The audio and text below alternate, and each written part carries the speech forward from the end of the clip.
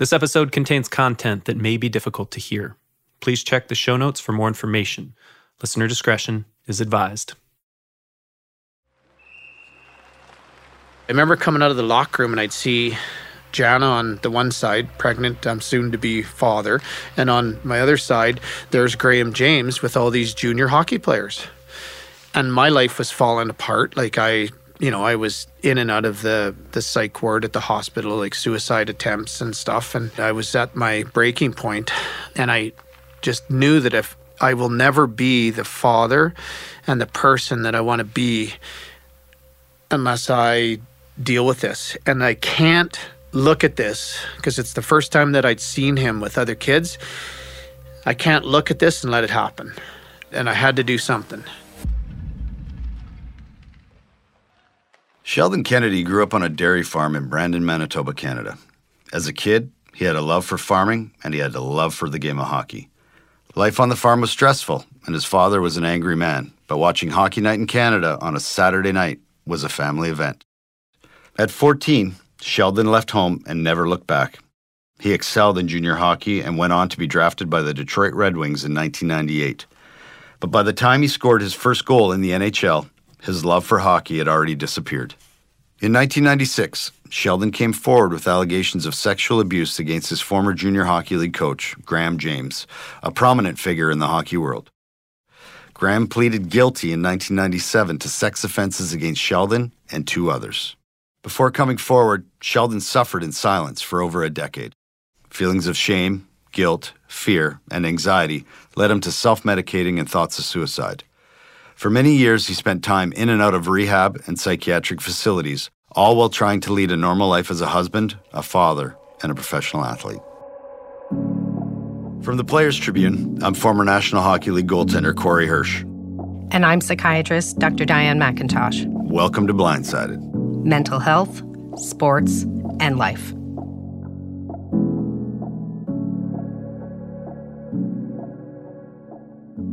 Sheldon, such an honor, really, to meet you. So thank you so much. And I know you've been friends with Corey for a long while, but I'm really grateful you've taken the time to meet today. Nice to meet you, too.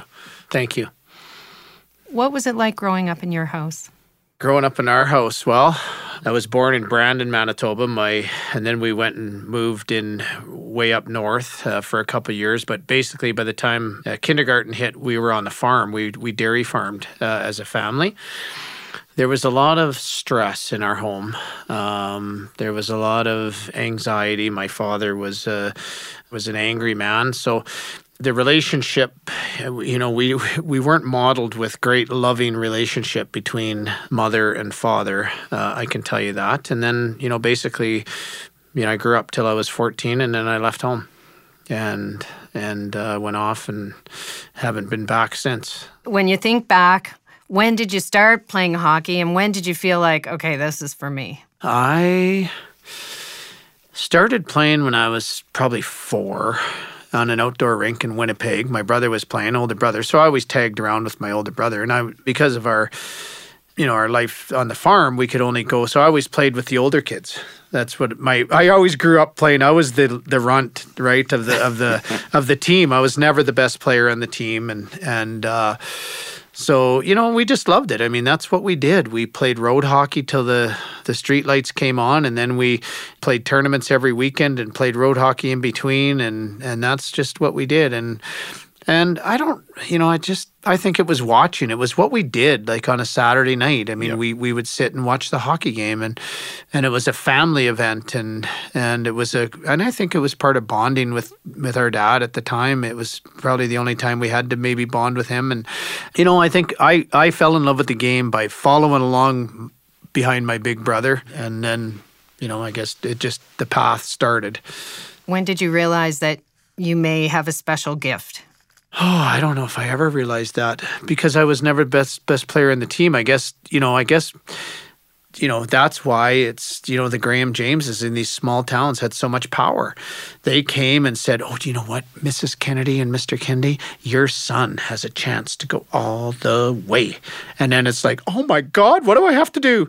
Right? In a lot of cases, that's the way it is. And so you think of the power that just a scout like that has in these small towns. And so, I think it was when scouts started talking to mom and dad, and you're thinking, oh, well, geez, maybe I might be able to play junior or something. But I think I never got a chance. I think I was too young to actually really get to the point to feel that I had a chance to make it before all the other stuff started going on. Corey and I have talked to lots of your former colleagues about their experiences being young men leaving home so early, including Corey.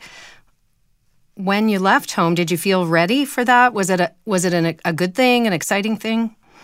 And I think I've talked to Corey a little bit about this, and I seem to keep going back to this point because lots of people want to talk to me about hockey and my hockey experience and what it was like. But unfortunately, before I left home, I was groomed by Graham James, who's a serial sexual predator. And I was in the early stages of 5-year-long repetitive sexual abuse cycle at the hands of Graham before I left home. So I don't know how I felt, to be honest with you. I don't know if I can put my finger on how I felt. I was a little bit numb.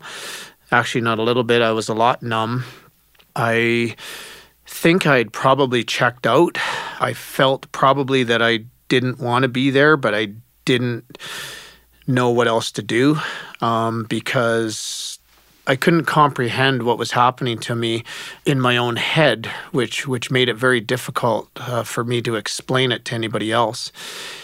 And I'd never heard of any of this ever before.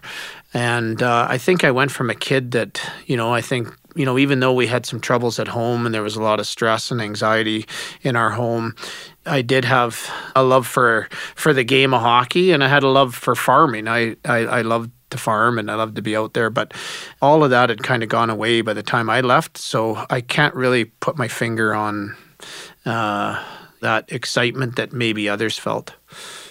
You were just 14 when Graham James started his abuse, and you used the term groom. He was grooming you even before you left home, which can mean different things for different people. What was your experience with that? What does that mean to you?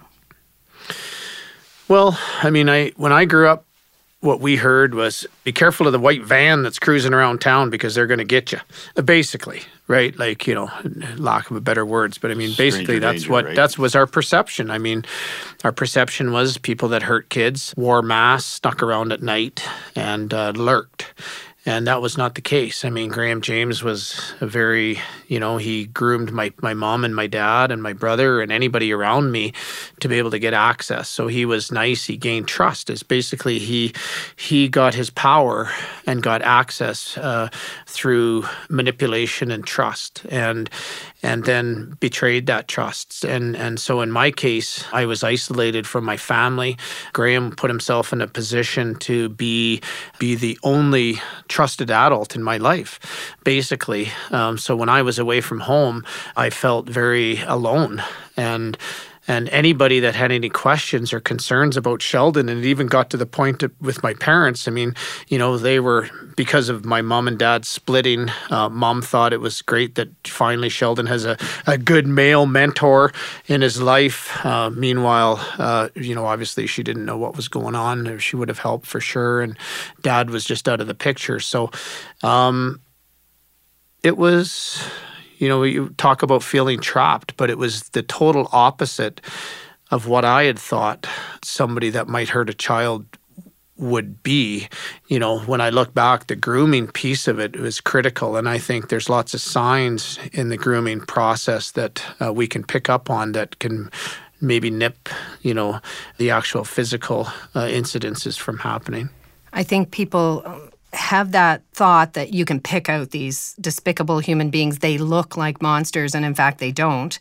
They look like everybody else, but they're highly manipulative. And I wonder, when you reflect on this, Sheldon, were you vulnerable because there was a lot of stress and anxiety at home? Your dad was an angry man, so you were looking as a young man for a strong role model. and sexual abusers tend to pick up on those needs. Do you think that you were vulnerable in that way? For sure. And if I look at, all of the victims that have, not all of them, but I mean the victims that have come forward with their stories, the other 6 players that Graham abused, they all came from, for the most part, a broken family or a family where he could swoop in and be a savior. I mean, we can't forget that Graham James was Hockey Man of the Year, the Hockey News Hockey Man of the Year. And that was after the bus accident that we were on. But still, I mean, he positioned himself to be, and if you look at all the moms, he came in, he got rid of all the beer sponsors on a junior team because there was underage kids, and he made milk the sponsor. So, and then he really focused on school, how he was really going to help with school. And, so he sold his... I think it's manipulation. I mean, I think he groomed, even though he didn't sexually abuse these other families, the other players but he groomed these other families to gain their trust, to never question him. And you look at a small town like Swift Current, and I think in most small towns, if you're going to be somebody like Graham James, you want to operate in a small town because nobody wants to ask what the neighbor's up to. There's just this fear, and even though they say small towns are close and nosy and everything else, there's still this, you do not talk about stuff like that. You don't even bring it up. And he was able to work and to just keep building his armor up of trust and in that community because of the lack of confidence that community had to ask questions around these types of issues. And it keeps everyone quiet. Everyone's groomed. Everyone believes. Everyone leans in on this. You have this difficult thing at home. The dynamics at home are troubling. So it was just this perfect storm.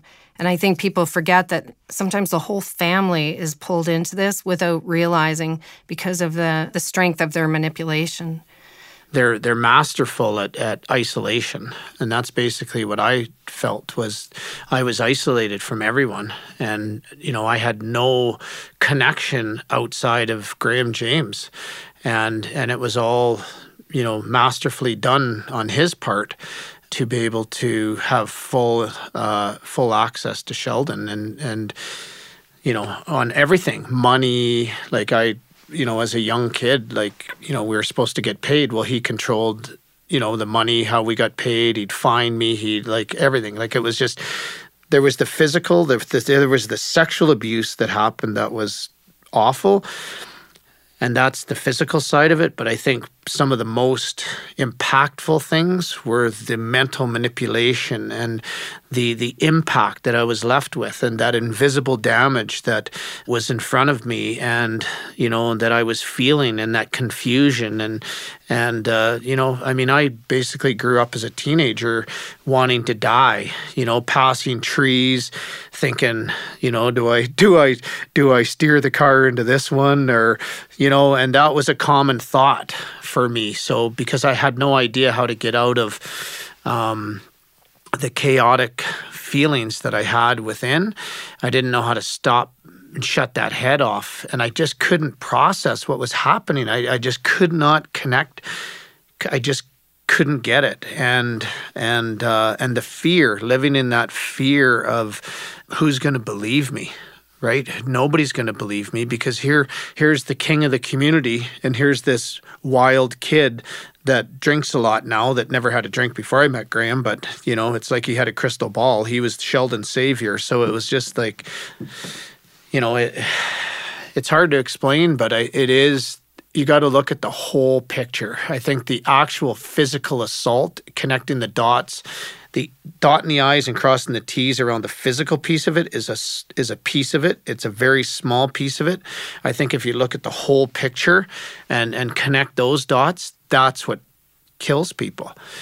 I can't even tell you how many people I've talked to that have lost a son or daughter, brother, sister, friend, finding out after what was going on in their life. It's real. The impact is real and it kills people. I think it's so important what you've just said, because we tend to focus on what physically happened rather than how that experience affected your emotions, how you interacted with other people, how you felt about yourself and the world. So it's all this focus on the act rather than all of the repercussions.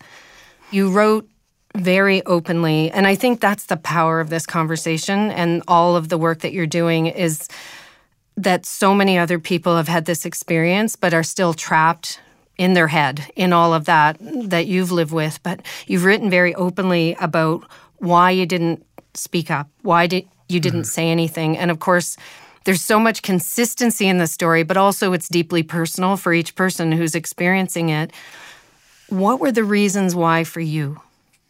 Well, I mean, I wrote the book, Why I Didn't Say Anything, because I feel that that's the biggest question that surrounds not just sexual abuse, but mental health and, all of these, human issues that are so devastating to us that are invisible in most cases.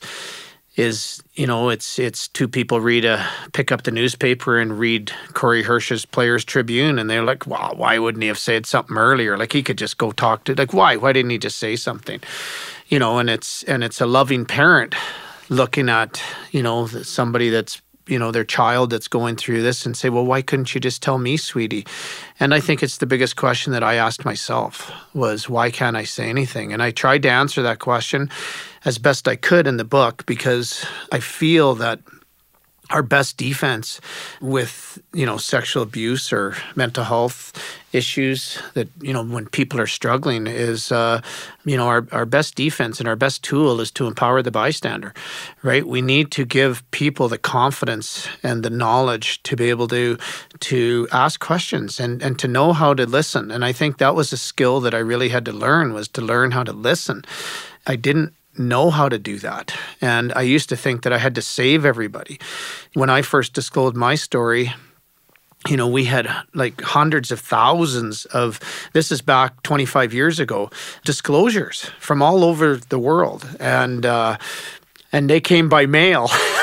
We didn't have social media back then, but, people were telling their story. And I'll tell you, little did I know back then about vicarious trauma, but, just trying to listen to people and listen to their story and take their pain on almost killed me and impacted me significantly, because I used to think I had to fix them all, and I used to have to get them through it. And I think one thing that I've learned after my 8 attempts in treatment centers, long-term mental health hospitals, lockdown mental health institutions, jail. The only person that was going to fix Sheldon was Sheldon. I could get good guidance from experts, but Sheldon had to do the work, and I had to take the action, and I had to do it. And I think sometimes what I see is that, in our minds, we sit and we wait to hear. We want the doctor to fix us in 2 sessions. That's kind of, again, what we do is we go to the doctor, they fix our broken leg, and we're good to go. And I think this is just totally different, even though, I feel it's just as serious as, any other illness. This is a lot of times life and death situations that we're talking about, around mental health. But it's sadly, I've come to realize that I can't save people. I can show up for people. I can help point people to the places to get help. I can guide them, but I can't save them. And I think that what I've also learned is that the only way I can help people is if I walk the walk. I have to walk the walk. I have to show people through walking amends, living amends, that there's a way out. And to me, that took time. I thought when I told my story, when I disclosed back in 1997 that I was sexually abused by Graham James, I thought that it was going to be all over. I told my story and I'm good to go. Well, stuff got way more confusing, and I became way more vulnerable after my disclosure. Even though my life was out of control before I disclosed, it became even more so crazy after I disclosed, not knowing how to handle these feelings that I had stuffed in a box for all these years, and they're coming out upside down and sideways and odd shaped, and I had no idea how to deal with these feelings. I couldn't process it, and I probably was at my worst after disclosure than even as I was before. That's a powerful statement that you've made, Sheldon. And I wonder what provoked you to speak out, because you were still playing, but you were in your late 20s, right? When you finally did speak out. What led you to speak out, and how did the people around you, whether it's family, friends, players, how did they react? Well, I mean, I was in Detroit, and obviously my life was basically my NHL career was, what you wanted, and I'll just back up a little bit before I got to how I actually got to the point of disclosure. But I mean, here, I'm in the NHL at 20, and 20-year-olds goes to treatment, right? Gets caught, has to go to alcohol and drug treatment. Well, back then they just call it, Kennedy's going to get dried out. Well, then you come back and it's like all the media's in your face and you're like, I feel good. I was great. Went to treatment. I feel great. I'm good to go. And meanwhile, it was like, what a joke. Like, I felt like dying. And I think the shame and the guilt that came with all of that, because I'm a kid from a small town, and they've never had somebody that's made it before, played in the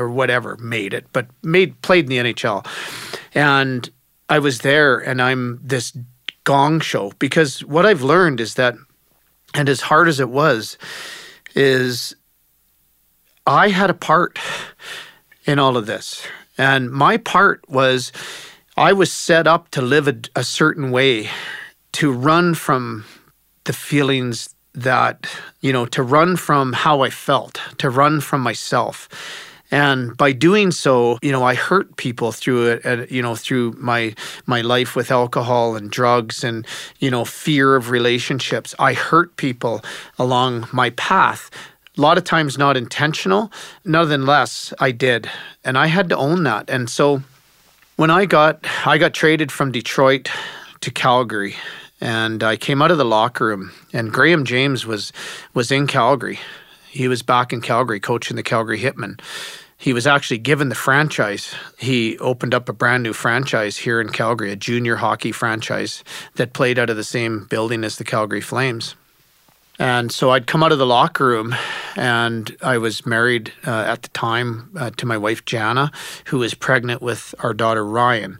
And Ryan is now 26. And but I remember coming out of the locker room, and I'd see Jana on the one side, pregnant, soon-to-be father. And on my other side, there's Graham James with all these junior hockey players. And my life was falling apart. Like I was in and out of the psych ward at the hospital, like suicide attempts and stuff. And, and just couldn't, I was at my breaking point.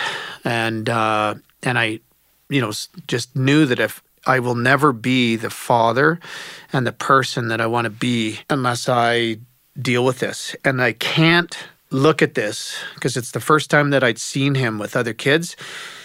I can't look at this and let it happen. And I had to do something. I reached out to the Calgary Police and I met with a detective. His name was Detective Brian Bell.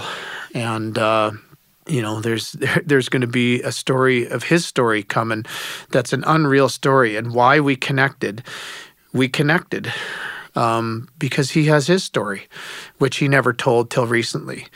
And it was the first time in my life that I ever felt I was connected and somebody heard me and listened to me. And I can't explain it, but I was so petrified because, the media were all over it. And back then, in 1997, it's not like you told your story and people were already patting you on the back. Good job, Sheldon. No, when I told my story, it was like, you're bringing down the game of hockey. And how dare you, son? And that's the way it was. And people did not know how to have this conversation. They didn't even know, we didn't even talk about mental health back then, let alone sexual abuse, let alone any of this stuff. And, so it was a no-no. And it wasn't until things shifted when Graham James pled guilty. When he pled guilty, the conversation changed. But, and that was a long time ago. But, I'll tell you what, to get to that point, it was, I definitely understand suicidal thought because it was basically constant in my life from the time I met Graham till, it still comes every now and then, but at least I know how to have it lose its power anyway. Sheldon, I'm sitting here and I'm almost in tears because I played in the same league as you. Like, I played on a great organization. I played for people that took care of me. I played for people that taught me how to be a man. And I'm just sitting here and I feel so fucking guilty because it's not fair. It's not fair, And I'm so sorry. Like, we played against each other. Yeah. And, we had always heard rumblings, but you just blew it off. Mm-hmm. And I know that some people in Swift Current probably knew, and they didn't say anything. And my heart is fucking breaking right now because why did I get to play in the place that I did? And you got what you got. And I consider myself lucky, but I'm sitting here and it's like, I don't know why I feel so much guilt over that. And you know how much I love you, bud. You know that, right? And I wouldn't have been able to share my story without you. And fuck, I don't even know what to say, bud. But well, I think Corey, you know what, and I appreciate I appreciate your voice, and I think you and I chat a lot, and I tell you that you never know who you're gonna help, and and I care about you, and I care about how you take care of yourself, because I know if you do those two things, you're really going to help a lot of people, and you know that, and hey, the way I look at this is my story. This is my path. This is my history. This is my journey through life. That's what happened to me, and thank goodness I managed to get out of it. And I think, in my first year in the Western Hockey League, we were on a bus accident where we lost 4 of our teammates, and Graham was our coach. Again, the incident gave him even more power, right? But nobody was allowed to get any counseling on our team. So here we are, we're all away from home. You just lost 4 friends, teammates, and you're on this horrific crash. We took 2 weeks off. Nobody was allowed to get any counseling, and then boom, right back to play.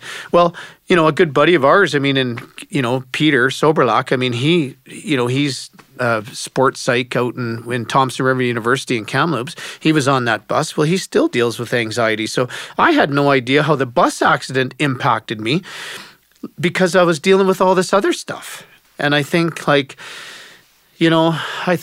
it's we have a, I don't know, I feel that, I was always taught that, you can always take a negative and turn it into a positive. And I think this is one of those situations where, I've never made a decision to say, this is what I'm going to do. This is the work I want to do. I want to work as an advocate to help the society better understand and shift policy and laws to better react, to understand the impact of the incident that happens, the incident that surrounds this stuff. I think I do this work because people kept bringing me back to this work. They kept asking me to show up, which I feel is probably quite similar to you, right? And so here we are. Here we are 25 years later, and I feel we've made some progress, but we've got a long ways to go, and I think the big part of it is that I care about the most is that I can give people hope, that they can smile again, that they can live the life that they dream of, that they can be that person that they always wanted to be. Because I think when you're struggling with, any form of mental illness, mental health issues, addiction, you never feel that you can get there, ever, right? Ever. And so it's just trying to bring some hope and trying to bring, because I think we can talk a lot, and we do, and it's important that we talk about how it was terrible. But we also have to talk about the path out, right? We've got to talk about that path out. What is it? What was that like? We got to talk about strong recovery. There's lots of really good people living in strong, good, healthy recovery. That doesn't mean, that, we have life is wonderful and we never have a problem in our, ever again. It just means that, in my opinion, in my world, it means that, I've got some tools in my toolbox to deal with life on life's terms when they arise, instead of running and hiding, because I'm filled with fear and anxiety. I mean, I am a fear-based person. I'm petrified of things, and I can get frozen in fear. And I can get frozen in worry, and I act out with anger. So, for me, it's just, and it's about practice. I have to practice this every day to get better. And that's the way I see mental health work, or what I struggle with. If I want to get better at this, I got to practice it, and it has to be a priority in my life on a daily basis. That doesn't mean I spend all day, but I need to set my day up. I know what works now. I've been at it for long enough that I know there's little things in my world that set me up for success. When I get away from that stuff, I'm never as good as I was when I was, doing it. And that, I have to keep that front of mind. Sheldon, it's remarkable that you're here. And my God, I'm so glad you are. Much like with Corey, but you had experienced trauma on trauma on trauma, right? You came from chaos. It was a difficult childhood, then the abuse, then the accident, on. And we know that those layers of trauma are impactful. So what it speaks to is your character, your elite athleticism, your ability to drive forward. You have resilience, and you're obviously building it every day. It's remarkable.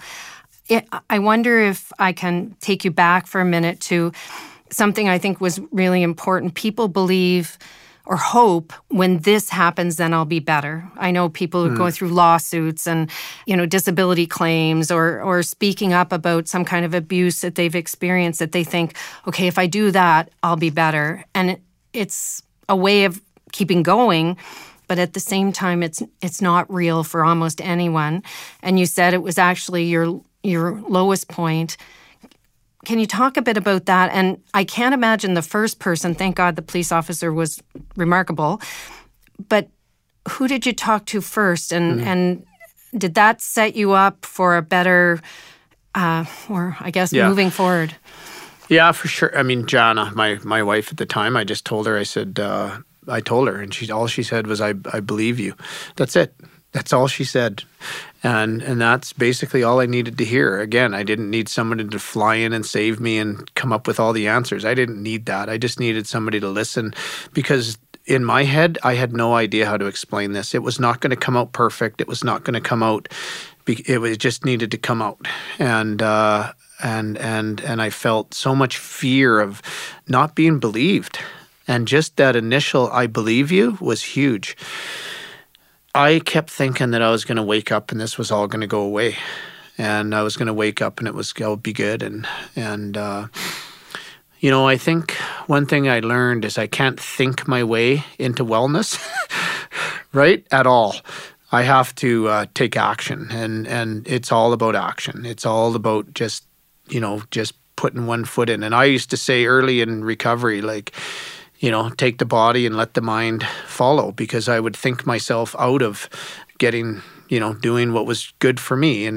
But I always knew, in early recovery, and I'd go to a meeting or, go to AA meetings or whatever. And my head is telling me, you don't need to go, right? Big guy. You don't need to go there, big guy. And I'm thinking to myself, I just need to go there. And I would go. And one of the best things that somebody ever told me, and my buddy Dan, and he said, just take the body and let the mind follow. And you know what? And I And I go there a lot because my head will tell me that I don't need to do this stuff. And it still tells me that. And I've learned that when I can take the body, I feel better, whatever that might be.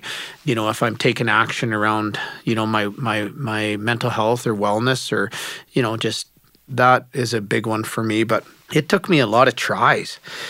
Like I was, I started getting in trouble at 16. It took me a lot of treatment centers. It took me long term. I was in treatment centers for 10 months.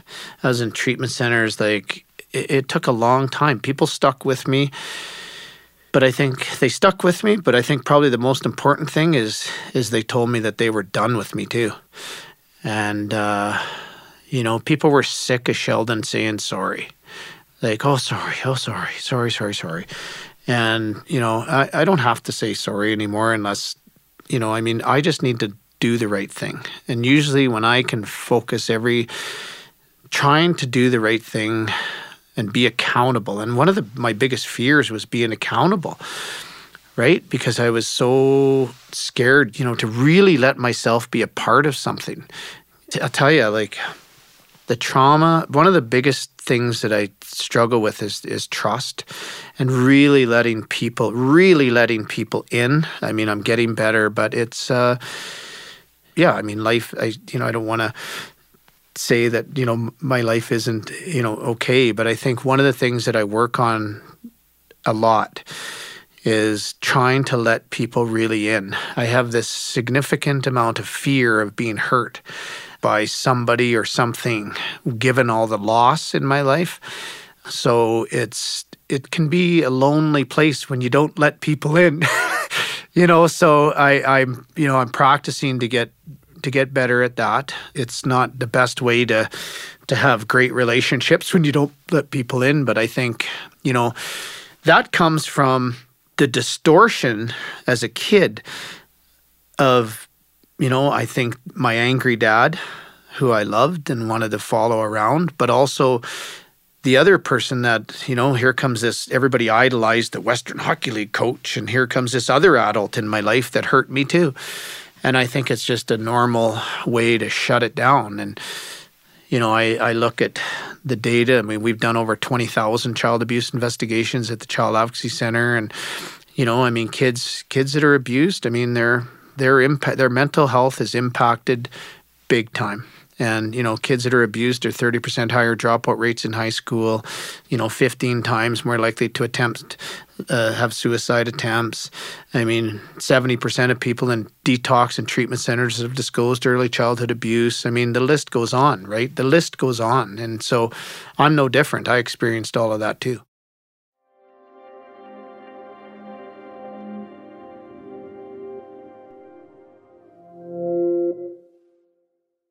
Diane, Sheldon had said he was more vulnerable after the disclosure. I might have thought that he would feel a big sigh of relief getting that off of his chest, almost like the chains had dropped off. But he said he was actually a total mess after. That's actually very, very common. And, I think people think, well, better out than in. You feel some kind of relief by getting this off your chest. But often people have, when they've experienced something as traumatic as this, they push it into this tightly sealed little box in their brain and try to get on with their life.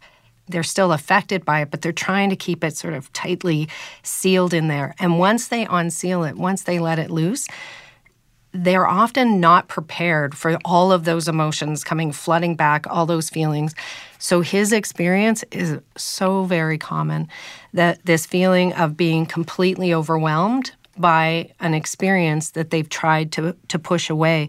Once that box is opened up, you can't put the toothpaste back in the tube often. Once it's out, you got to try to work through it. And again, I want to come back to this sense of shame that people feel often as a victim. They expose an experience and they start to face very painful questions from people that they never expected they would experience.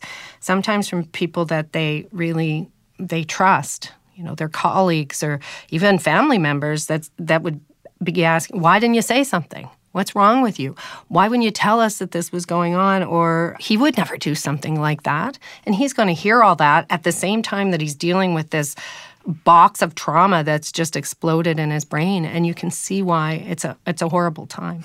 Diane, you said grooming can mean different things. I had no idea that grooming could involve family members as well. What might grooming look like for others, and what are some of the signs? Grooming is the manipulative behavior, and as Sheldon said so forcefully, people who abuse, like Graham James, they are master manipulators. So it's the behavior that makes sure that they get and maintain access to the victim. It helps to coerce them into agreeing to the abuse. And I don't mean that they're saying, I'm okay with the abuse. It's just allowing the abuse to happen without screaming from the rooftops. And it reduces their risk of getting caught. So they're out there covering all the bases well before the actual abuse starts. And it can happen online. It can happen in person. But as Sheldon, we also talked to Sheldon about, it also looks for individuals who are vulnerable. You're able to isolate them, take them out, and Sheldon used those words. Take them out away from their usual supports, make them feel isolated, make them feel special, give them gifts, give them special treatment, make them feel like they have shared secrets. And that's very much in the beginning, right? It becomes more and more coercive as time goes on, and the abuse has started. Make them comfortable with sexual topics, maybe showing them porn, having touching happen that you can excuse, hugs, wrestling, tickling. And when it goes a little bit too far and the child kind of goes, what? What? Nothing, It's all just a huge manipulation. They're kind, they're charming, they're helpful, they're beyond reproach. And it's not just... It's actually less with the child and even more with the family or the community. That way they're building trust with everyone around so that they can say, what, me? And also everyone around them is saying, well, he would never do that. Well, look at this guy. He's a sweetheart. He's the head of the community. He would never touch a child. When someone's doing that, are they seeing how involved the parents are too as well? And if the child has anywhere to turn and see how open the communication is in the family? Yeah, they see that. They want to look for vulnerabilities. This is why children who are in foster care, who are in marginalized communities where they are living with chaos at home or don't have parents who are engaged at home, they are the most vulnerable individuals in this circumstance. So what about when someone comes into your home? And when I was recruited, the promises of the NHL, the promises of we're going to take care of your boy, you don't have to worry about him, the promises of this kid's a great player, we're going to get him where he needs to be. Is that another form of grooming? Absolutely. He's using this opportunity. He holds all the cards, and he holds that against both Sheldon and Sheldon's family. Everyone wants that for Sheldon, especially Sheldon. So he is holding that possibility. And I think, Sheldon talks a lot about everyone focusing on the abuse and not focusing on the torment that was going on inside him. And that of course, it's unique for each individual. But I would say universally, when I talk to people who have had this experience, they feel intense guilt and shame. They feel shame. Why did I allow this to happen? Why didn't I do this? Why didn't I do that? They're mortified by what has happened to them. But also they recognize, or they feel in retrospect, like Sheldon has, he felt absolutely trapped. He couldn't put his thoughts together and understand what to do. He didn't know what the repercussions would be. Maybe he was going to lose his opportunity in the NHL. He didn't think people would believe him. He was embarrassed by what happened. All of these things kept him captive in his head and ultimately almost led to his death. I've heard of something that's kind of called almost a smear campaign by the person that is the abuser. So they'll start telling lies even before and while they're doing it. Is that something that's quite common with an abuser? Again, master manipulators. They know that if they get an inkling that this may come out, they start to lay the groundwork for why this couldn't be true, talking about him being unhinged or a substance abuser you can't trust. shoring up relationships, being that extra nice, incredible guy, just to lay the groundwork for it's him, not me. He's making it up. He's always been a little this or a little that. It's all manipulation. So Sheldon once said to me, he said, you can't change the abuse. It happened. You can't go back and change that. It all becomes mental health after that. And how would that affect somebody in their everyday life after, of course, something as horrific as what happened to Sheldon happened? We know there are some factors that make it much more likely for an individual to have mental health repercussions after a traumatic event. If it's personal, someone you know is perpetrating something against you. If it's protracted, it's going on and on over a long period of time. If it's violent, if it's sexual.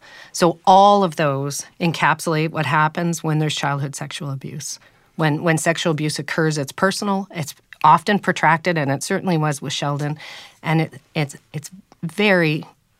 sexual but emotional. It hits all of the big flags. So he was highly vulnerable to developing some kind of mental illness, post-traumatic stress disorder, depression, anxiety, substance use, all to manage his symptoms. And then society pushes back. Like, let's say you don't come forward for 3 years or 5 years. And society in general pushes back that, well, why didn't you come forward? Why didn't you do this? Why didn't you do that? And people are quick to say, well, I would have fought back. I would have not let that happen. Why, in a situation like Sheldon, would it be difficult for someone in that situation to come forward and not fight back at the time? This is a universal problem here. Is everyone, the Monday morning quarterback kind of thing? This is, I would have done this and that. They don't understand, someone who hasn't experienced this, what it's like for your world to be controlled by a master manipulator.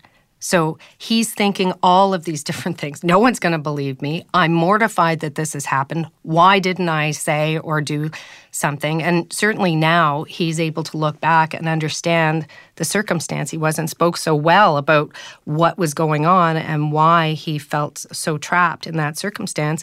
It's very easy to look and say, well, I would have done this and that. But when you're in it, you feel like there's really no way to escape.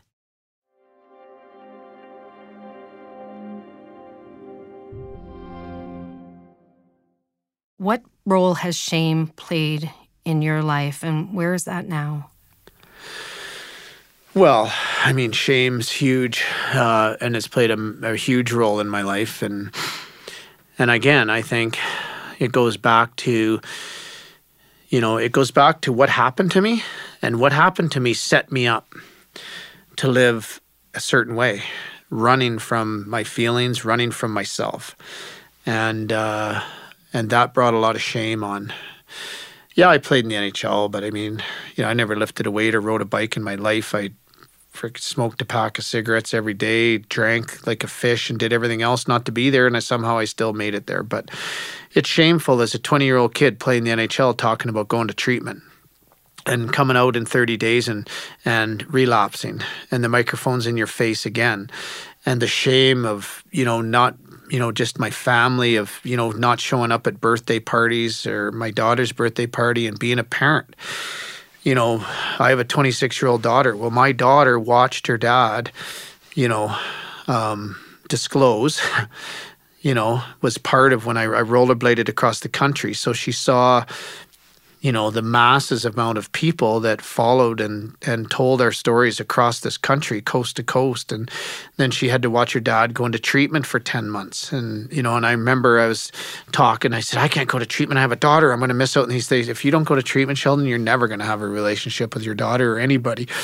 And I think shame's a huge part of trauma. I keep going back to that, and just my whole life was shameful. I was just full of shame, right? And I was full of shame of who I was. I never, I didn't dream about being a kid that's going to treatment, drug and alcohol treatment centers 8 times. I didn't dream of a kid going into a long-term lockdown psych wards. I didn't dream as a kid being, as I grow up, I want to be on suicide watch at the hospital, shuffling around on Librium with your ass hanging out behind the frickin' gown that they give you. You know, that's not what I dreamed about.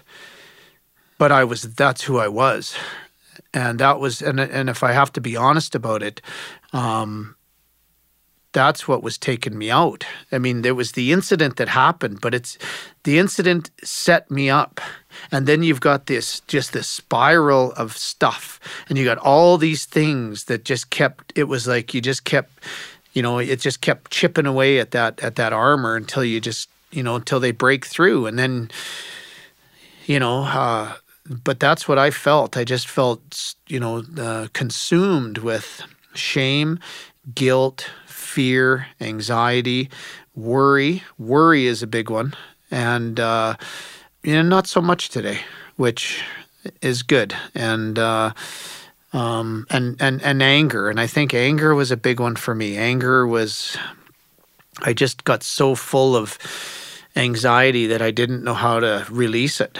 Right. And, you know, anger was a problem for me. And so, well, we're getting there step by step, eh? I'm going to own anger right this moment, Sheldon. Huh? I'm going to own anger right now because it just fills me with rage, honestly. Because I've seen shame in so many people that I've worked with, and the weight that it carries on it's.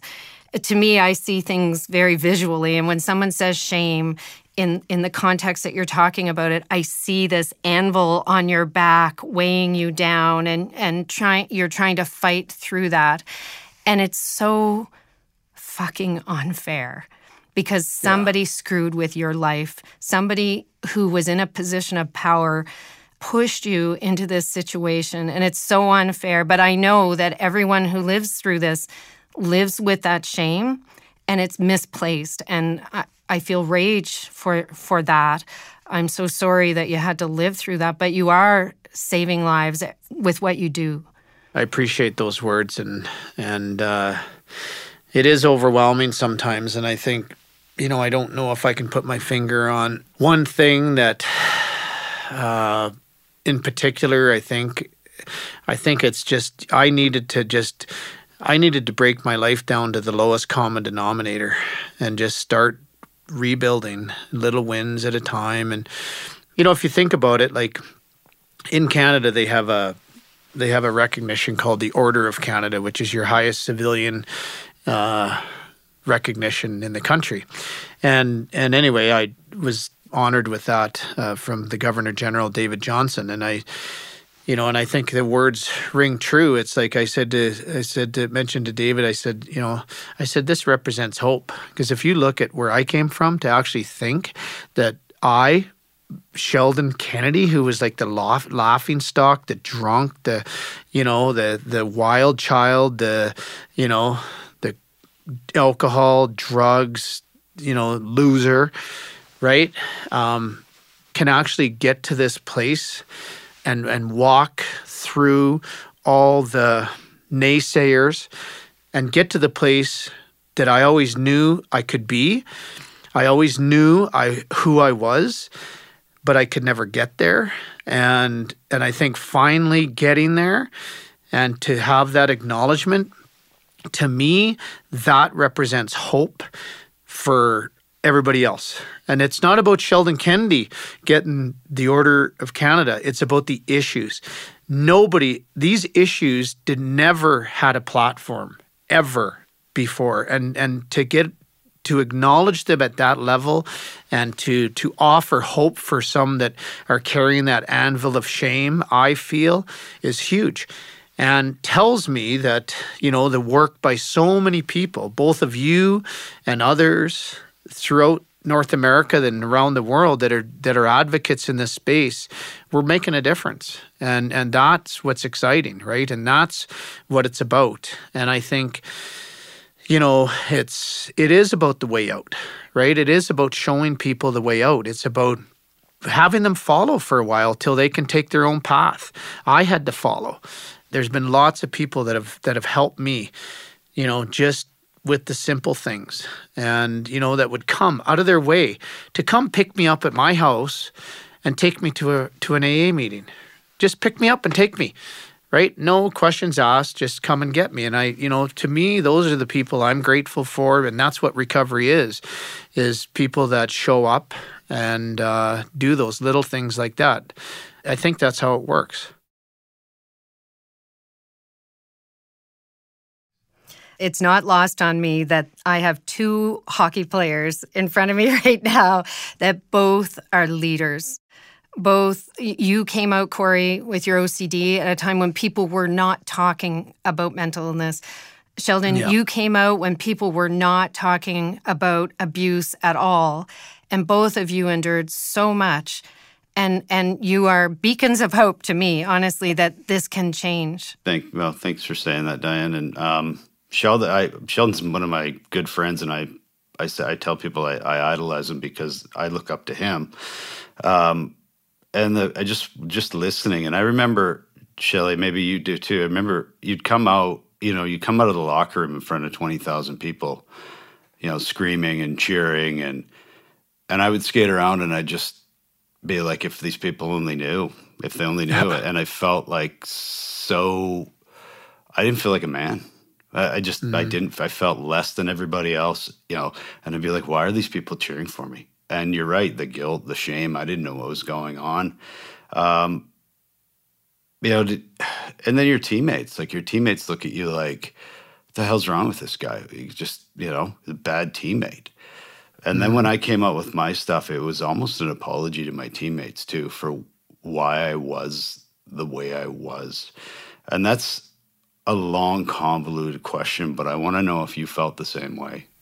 Yeah, well, I can relate to what you just explained, Corey, and skating around the ice and just never feeling present ever, and always felt like I didn't belong. You know what's interesting? I'll tell you a little story about just recently I was down at the general managers meetings and the NHL general managers meetings, and we were talking about the Respect Hockey initiative around all these issues, right? And I got a chance to see some old teammates, and nobody, because I've worked in the game of hockey, not at the NHL level, but basically, behind the scenes at Hockey Canada and stuff. We train mandatory training for every coach across this country around these issues. But anyway, I got to see a bunch of my ex-teammates that I played with, and I hadn't seen them. They had only met the old Sheldon, right? And most of the time in the States, like they didn't, you don't have a lot. They're consumed by the game and you don't really see what's going on and that. And so I got to, I chatted with Yzerman and Sakic, and, I got to chat with a bunch of these guys, and it was so good to have that conversation and be in the place, be me, not be somebody that was consumed with what happened to me, just be me. And to be able to look at them and just have them see that you're doing okay, I think, Corey, was huge. And just their care, they do care, and they did care. And in all fairness to them, nobody knew what to do. Nobody knew how to deal with these issues. And that's the whole point of what we're trying to do is we need to build a confidence within organizations and within communities around all forms of mental illness, mental health, all forms of discrimination, abuse, inclusion issues, like all of that. And it was said to me, and it's like, we need help. It's not that people don't want to do the right thing. It's that they don't know how to do it. And so to me, if we look at the three of us having a chat right now, that's our job. Our job is to teach, right? Find a way out and teach. And, I get a lot of gratitude in the fact that we can just sit and have open conversations as we are here, because that's what it's about. And I think that's the gift that we're given when we start working on healing from what we're struggling with. Whether it be your OCD, Corey, or, my Heinz 57 mash of things. We learn to talk and we learn to have a conversation, and we learn how to do that. And I think that that's a taught skill. I didn't go to my first counseling session and can speak the way I speak today about feelings and all of this stuff. It takes time and it takes practice. And I think we've been given that gift. And I think we need to create a structure to allow others to be able to have these types of conversations also, because it's not just what's happening at the NHL. It's like, what are people bringing in to the game? What are people bringing into the workplace? And how are we in a position to make sure that we support them with whoever they are, and everything that they represent? So. But what you said, Sheldon, about how you were having this sense of having to save people and taking on their stories, and it's something that I have, and I have to, as a psychiatrist, not carry everything around with me because I'd be absolutely useless. But it's something you have to learn, how I have to have self-compassion, but I also have to take care of myself in order to be able to take care of everyone else. You know, you put your mask on first, your oxygen mask on first. And it's hard when you're so vulnerable, as Corey still is in his day-to-day challenges. And I'm sure you still have those. Well, in fact, that's what I wanted to ask you about, was you said thoughts of suicide are still there, are still a challenge. Can you talk a little bit about that? Well, I mean, it's funny, eh? Like, I was going so hard and I was running hard. We were not running hard. I was working and I was burnt out and I was going and I, you know, and one thing I learned, like, I kept like this just constant thought, and it had not crept in for a long time. And it was there and it was present, and I kept picking up steam every day. And I'm like, what's this? You know, I'm going to wake up tomorrow, it'll be gone. Wake up. And finally I had to address it. And so it was a good teaching for me, you know, like once I voiced it in a safe place, once I could be honest with it, it lost all its power.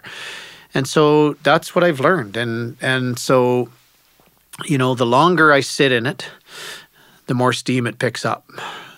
You know, and as the sooner I can voice it, the less steam it gets. So, you know, for me, I think they're different than they used to be. I mean, there used to be almost a sense of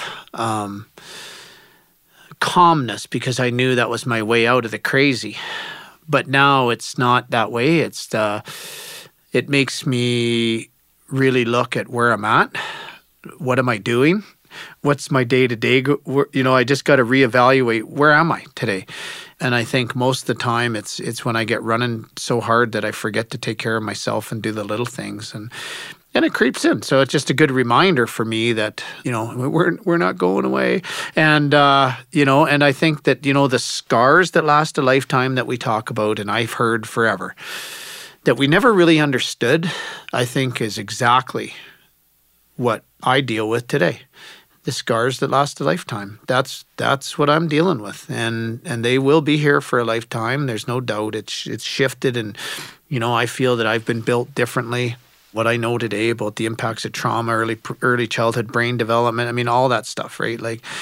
There's no doubt that I am who I am, how I've been built, and that's okay. The key with that is that I have to live a different way than some others that maybe weren't built the way I was built. But there's some things that are critical to my well-being, and the best part is that, you know, I can be happy because I lived the majority of my younger days not feeling happy and not feeling like I belonged and worried about what people were saying, and that anvil of shame. And so what I know today is that, you know, I can be happy, and that's a good thing.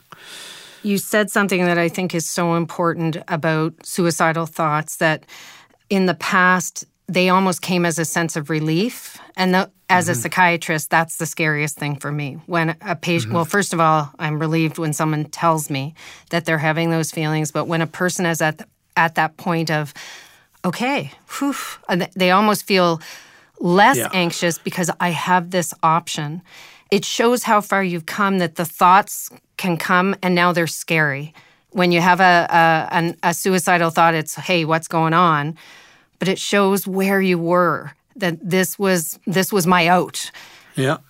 And the shame that came with voicing it. Like, here I am, advocate, out in front of doing all this work, you know, public facing, the media and so forth and whatever. Meanwhile, I feel like freaking killing myself. But that's what makes you powerful, that you're real, right? Because if you're perfect and you're not who you are, because let's face it, trauma ain't perfect. Surviving this does not lead to perfection. There's no such thing as that. And I think that's why people react to you, because you're real. Mm. Yeah, well, it was real.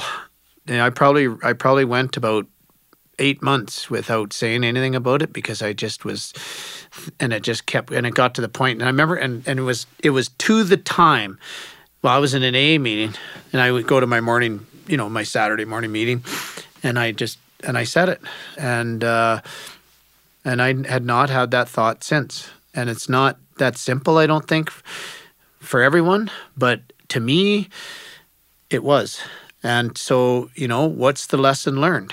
I need to voice it. If I feel that way, the sooner I voice it, the sooner it's going to go away. And I was able to process it, right? I was able to process it. And so, it's just, I think it's part of trauma, right? It's just, it's who I am. And, I have a little 3.5-year-old, Like, I got a little guy. So I get a second kick at the cat here. Like, so it's awesome. And, I'll tell you what a gift. And I'll just talk a little bit about this because, I've had to do a lot of work with my daughter to mend that relationship of 26 years. A lot. She had a lot of her own trauma watching her dad fall on his face in recovery a few times. And then watching her dad fight his way out of, trying to fight his way through recovery and find, just fighting it because it's tough, like early recovery and fear and just so scared that I'm going to fail at recovery too, because I failed at everything else in my bloody life, right? And she saw that and it impacted her. And, we've had to spend a lot of time, her and I had to hear how I hurt her, and how, just me, here I am trying to save my life and be the best dad that I can. Meanwhile, I'm impacting her as she's watching me fight through all these crazy feelings and fears and anger. And even though in my mind I'm not directing any of this to her, she's seeing it and it's impacting her and it's scaring her. And we have a very good relationship today, but it's funny how life goes. Like, I'm able to get another kick at the cat, and hence the reason why I took a little bit of a step back, because what a gift this is to be able to, be a parent in the mindset that I'm in today, to be better than I was, when Ryan was that age, and that's huge for me, because talk about shame, what a shameful father I was because of things I was struggling with and carrying that with me. But again, miracles do happen. I was just chatting with Ryan yesterday, and we have a very good relationship, and it's taken a lot of work. So hope is alive and well.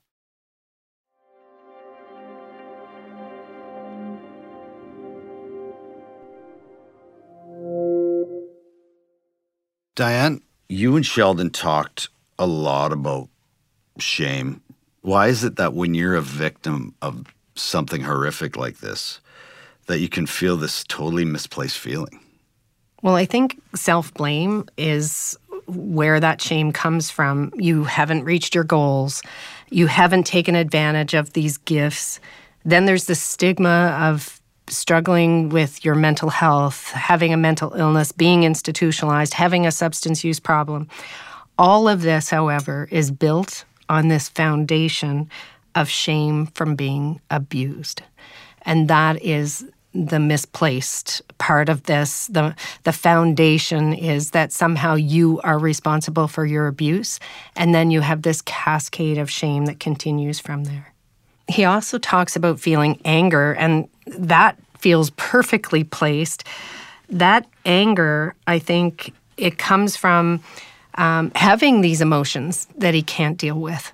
And lots of people, when they're overwhelmed with emotions, the only way they know how to deal with it is to express their feelings through anger. Men particularly tend to do that. And you can imagine the sadness, the hurt, the shame, the anxiety that he described, all of that, he's lashing out with anger because that's the only way he knows how to handle it. No, why does the victim blame themselves?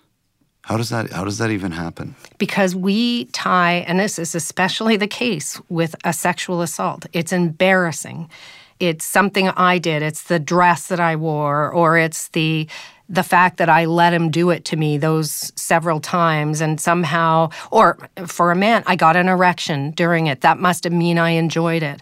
This is ridiculous. It's wrong. But you can see in a young brain going, well, does that mean that did I lead him on? Did I do something? Rather than that person did something to me that I asked them not to do, I told them not to do, I did not want to happen. This is what we have to change. The person who is wrong is the perpetrator, not the victim. On the flip side, Sheldon also talked about taking accountability for certain things. How important and what role does that aspect have in healing? I think it's important to recognize what is your responsibility. You are not responsible for someone choosing to sexually abuse you, but what are you responsible for? And Sheldon talks about making some choices that he's not proud of, that he's not happy about, and all of those were predicated on the fact that he had experienced sexual abuse. So there are mitigating factors here, but his sense of having control over his life, being able to control himself, remember, we can only control us, we can't control anyone else. Part of feeling in control again is taking responsibility for your own choices. Fair. What's fair for you to take responsibility for? You can't take responsibility for the fact that you were abused, but maybe some of the choices you made, despite that abuse, you take responsibility for, and it helps you to feel like you have control again in your life. That's a fascinating thing because my article in the Players Tribune was an apology, in a way, about the things that happened. And obviously this is quite different than what happened with Sheldon, but after it was more the repair of relationships with people that didn't quite understand why I did some of the things I did, that kind of lifted the chains off. And do you think that that's possible that maybe happened with Sheldon as well? I always try to look through the lens of someone who's behaving in a manner that doesn't seem consistent with what I know of them, what their abilities are, what's going on, what's happening. And finding that empathy, finding that compassion for another person helps me to be happier because I don't look at someone and think, they're awful. Why are they behaving like that? I think, what is happening with them that is causing them to behave this way? I know it sounds like you're doing that for someone else, but I actually do it for me too. I want to look for a reason, for a positive about that person rather than dwelling on the negative. And, you apologize for relationships, but I know what was going on in your brain and what was happening at that time. And I feel like you take responsibility for your behavior, some of the choices you made, but you didn't ask to have OCD, and Sheldon did not ask to be sexually abused. And those were foundational in leading to some of those behaviors. That's a sign that something's going on. They're not a drunk. They're not a drug addict. They're not a junkie. Something has happened. Something has gone on in that person's life. Like you don't just wake up one day and choose to be an alcoholic or whatever. Well, they may be those things. They may be a drunk or a drug addict, but why? Why did they end up there? And a lot of time you find out that there is abuse, there is neglect, there is chaos. There's something in the background that underlies that. And that, I hope, gives people some compassion when they're dealing with that person.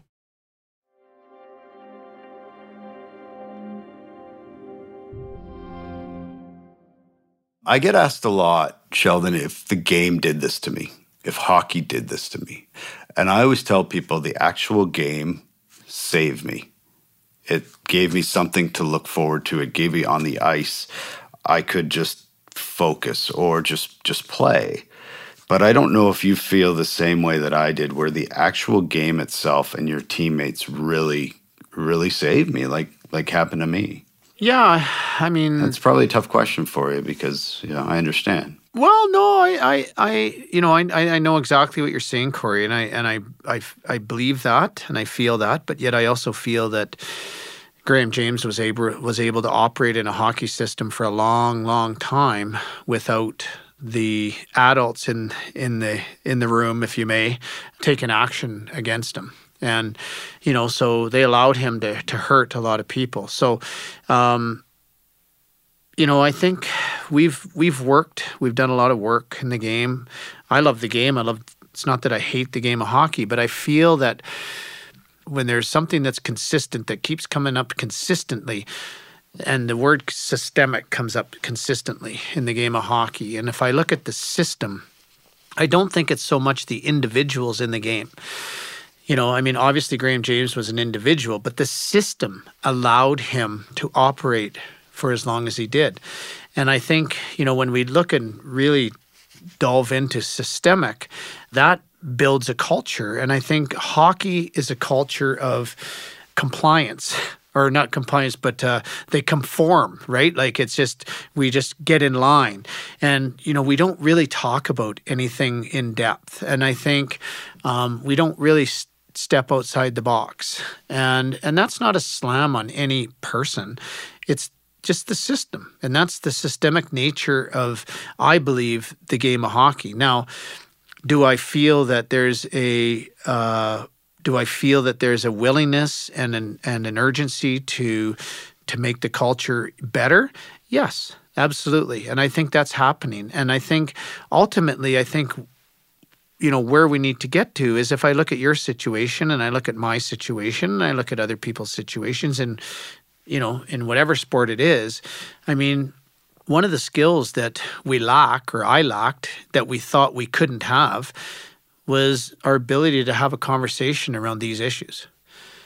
And it's not just about what's happening to me, and it's not just about what's happening in the game of hockey. It's about what's happened to people before they got into the game of hockey. What issues are they bringing into the locker room? What is everything that they're bringing? And if you take away any of the human issues and you just look at the anxiety and the stress that technology brings, or you look at the anxiety and the stress that, they're 18 coaches from outside of their team, are bringing. And, the game itself, I think, can be that safe place for, those involved. But I think we need to embed a structure that allows for the practice of conversations. And if we can build that structure, we can put whatever topic we want on the table, but I feel we need to have that structure. And I think that's going to benefit players, coaches, general managers, and we're going to make teams better because, we're a game of communication. And if we're not practicing communication as we are the power play, we're not going to be very good at it. Did you ever get joy from the game? Was it ever a place for good for you before all of this started? Well, it's so funny, yeah, for sure. Before I met Graham James, I used to love playing the game. I dreamt about scoring. I had a Bobby Orr lunch kit. I'd dream about scoring a game-winning goal on Corey Hirsch in Game 7 of the Stanley Cup Finals. And then I met Graham, so that all changed. But that said, I've done more work in the game of hockey for the last 25 years than I ever did as a player, behind the scenes. And so, I want to help make the game even better. And I say that, even better. If we want to, dive into every organization, we can find good and we can find bad. And I think, to me, we always have to stay open-minded to growth. We always have to stay open-minded to be better. And I think these are issues that we cannot be silent on and they're going to go away anymore. That's the way we dealt with it when I first told my story in 97. That's not the way we deal with it today. There's an expectation of society. There's an expectation of people that we need to be transparent. We need to be open. We need to be honest. We have to have a plan. And I think that, dealing with mental health issues or all forms of respect that fall under, the issues of the word respect, discrimination, abuse, these need to be embedded in the values of your organization and they need to be practiced on a daily basis. And that doesn't mean we're going to have a huddle and we're going to talk. That just means that we need to embed it in our day-to-day work and how that looks, in your organization. And it needs to be a priority. I mean, if you think about it, probably my age group, I'm early 50s. So it's, I would have never heard about mental health issues or child abuse issues unless, it happened to me growing up. But you look at our young people, we've educated millions of kids in schools on these issues for years. They're in a place where these issues don't scare them. They can have these conversations. So our organizations, and when we talk about systemic, we need to be able to get the organization to a place that's up to speed with the people that are coming into it.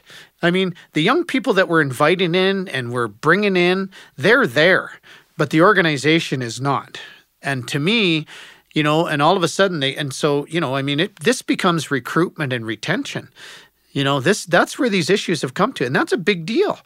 Right? That's a big deal. This is about recruitment and retention. And this is about, building a workplace. And I believe hockey and the NHL is a workplace. Building a workplace that is open and honest. And these are prioritized issues within that organization. And if you're not, people aren't signing up. When you look back at your career, like I look at it now, and at the time, I didn't, as you said, not feeling present in a way, and just trying to get through every day. But I look at it now, Sheldon, I made the fucking NHL with two hands behind my back, right? Playing against guys with aces, and we all had struggles. Yeah. But when you look back now, are you proud of it? Like, is that kind of how you feel when you look back at it? That's a good, it's a really good question, Corey, because I get asked this a lot, and I don't know how to react. I don't know how to react to my NHL career, because my NHL career comes with a lot of shame, because I was never the best that I could be, and I just felt like a failure, and so like scoring a goal, like I try, and sometimes I answered it because I felt I had to. But I think if I'm going to be totally honest about it, I really struggle getting excited about my first NHL goal. I think when I look at my NHL career, that was probably one of the things that that was one of the healing points that I had to deal with the most, was because I had the love of the game stolen from me. And I played at that level, which is a good feat. Which is a lot of kids' dreams. So I'm not taken away from that. But I also know that I could have been a lot better. And who I was, and, as I was still playing my cards out, I wasn't proud of who I was. And I wasn't proud of my NHL career, because my NHL career consisted of treatment centers, long-term mental health hospitals. That's what it was. If you go back and look at some of the news articles, it was Kennedy was, arrested again, or Kennedy in treatment center again. And that's what it was. And I just was very ashamed of it. And, but that said, if I didn't play in the NHL, I couldn't be proud of the work that we do in the game today. And that's where when I feel anger about what you're saying, it's because it was just so unfair to have that stolen from you, because you did have a gift and you reached this pinnacle that so many people, it's their wish in life to get to the NHL. It feels so unfair. So I imagine that's been a big part of you coming through this, is actually being able to find a place where you can see some good on the other side, that it gave you this platform and this opportunity to help others. But I'm very sorry that you had to endure all this to get to this point. Yeah, well, thank you. And it is, I work with many great people in the game. And there's lots of people that care deeply about these issues. I see it on a day-to-day basis. And I think the key is there's an open-mindedness to get better in this space. And that's all we can ask. But for 25 years, I've been working in the game. right? I've worked with great people in the game, and we've all worked together to make it better. And it's not just been Sheldon. There's been, Sheldon can tell his story, and Sheldon can knock on the door, and Sheldon can come up with good ideas, but it takes strong leadership within hockey organizations to say, yeah, we're going to do this. We're going to make mandatory training for every coach, every parent in our organization across this country, or you can't play. This is going to be a core value of the game. And that takes leadership. And that's what's happened over 25 years. So I'm proud of that. I think when we stop growing within organizations, then, I don't want to say we're dead, but I mean, we're done. And, it's got to be a constant growth. And this is one of the areas that I think needs the most growth. Sheldon, so much of what you've said to me has been inspirational. And I'm interested in where you think your greatest achievement has come from. What are you most proud of? Well, my recovery, there's no doubt. And that is, that's it. I mean, if I don't take care of myself, I don't have, I can't help others, and I can't do what we do. And that's just the facts. And so, I really can't say much more than that. I mean, that's what I'm most proud of, and what I cherish the most, and what I try to make a priority on a day-to-day basis. Thank you so much for sharing so openly with us. Far fewer people can say that they have been awarded the Order of Canada, which is an incredible honor. And even fewer still can know that they're having an impact so deeply on millions of people as you have. So you're actually beyond the NHL, making the NHL. You're having a tremendous impact on people in the most personal way. So thank you. Thank you, Sheldon. Yeah. Well, and thank you both for doing what you're doing and having these conversations. This is not easy. You can show up and we can have a chat for an episode, but you do this time and time again, and I appreciate that. It takes a lot of courage, and it takes a lot of strength and self-care. So I appreciate you doing this. It's going to help people, there's no doubt. And I think, and I've mentioned this to you, Corey, and I'm sure you know this, Diane, already, but you'll never know who you're going to reach.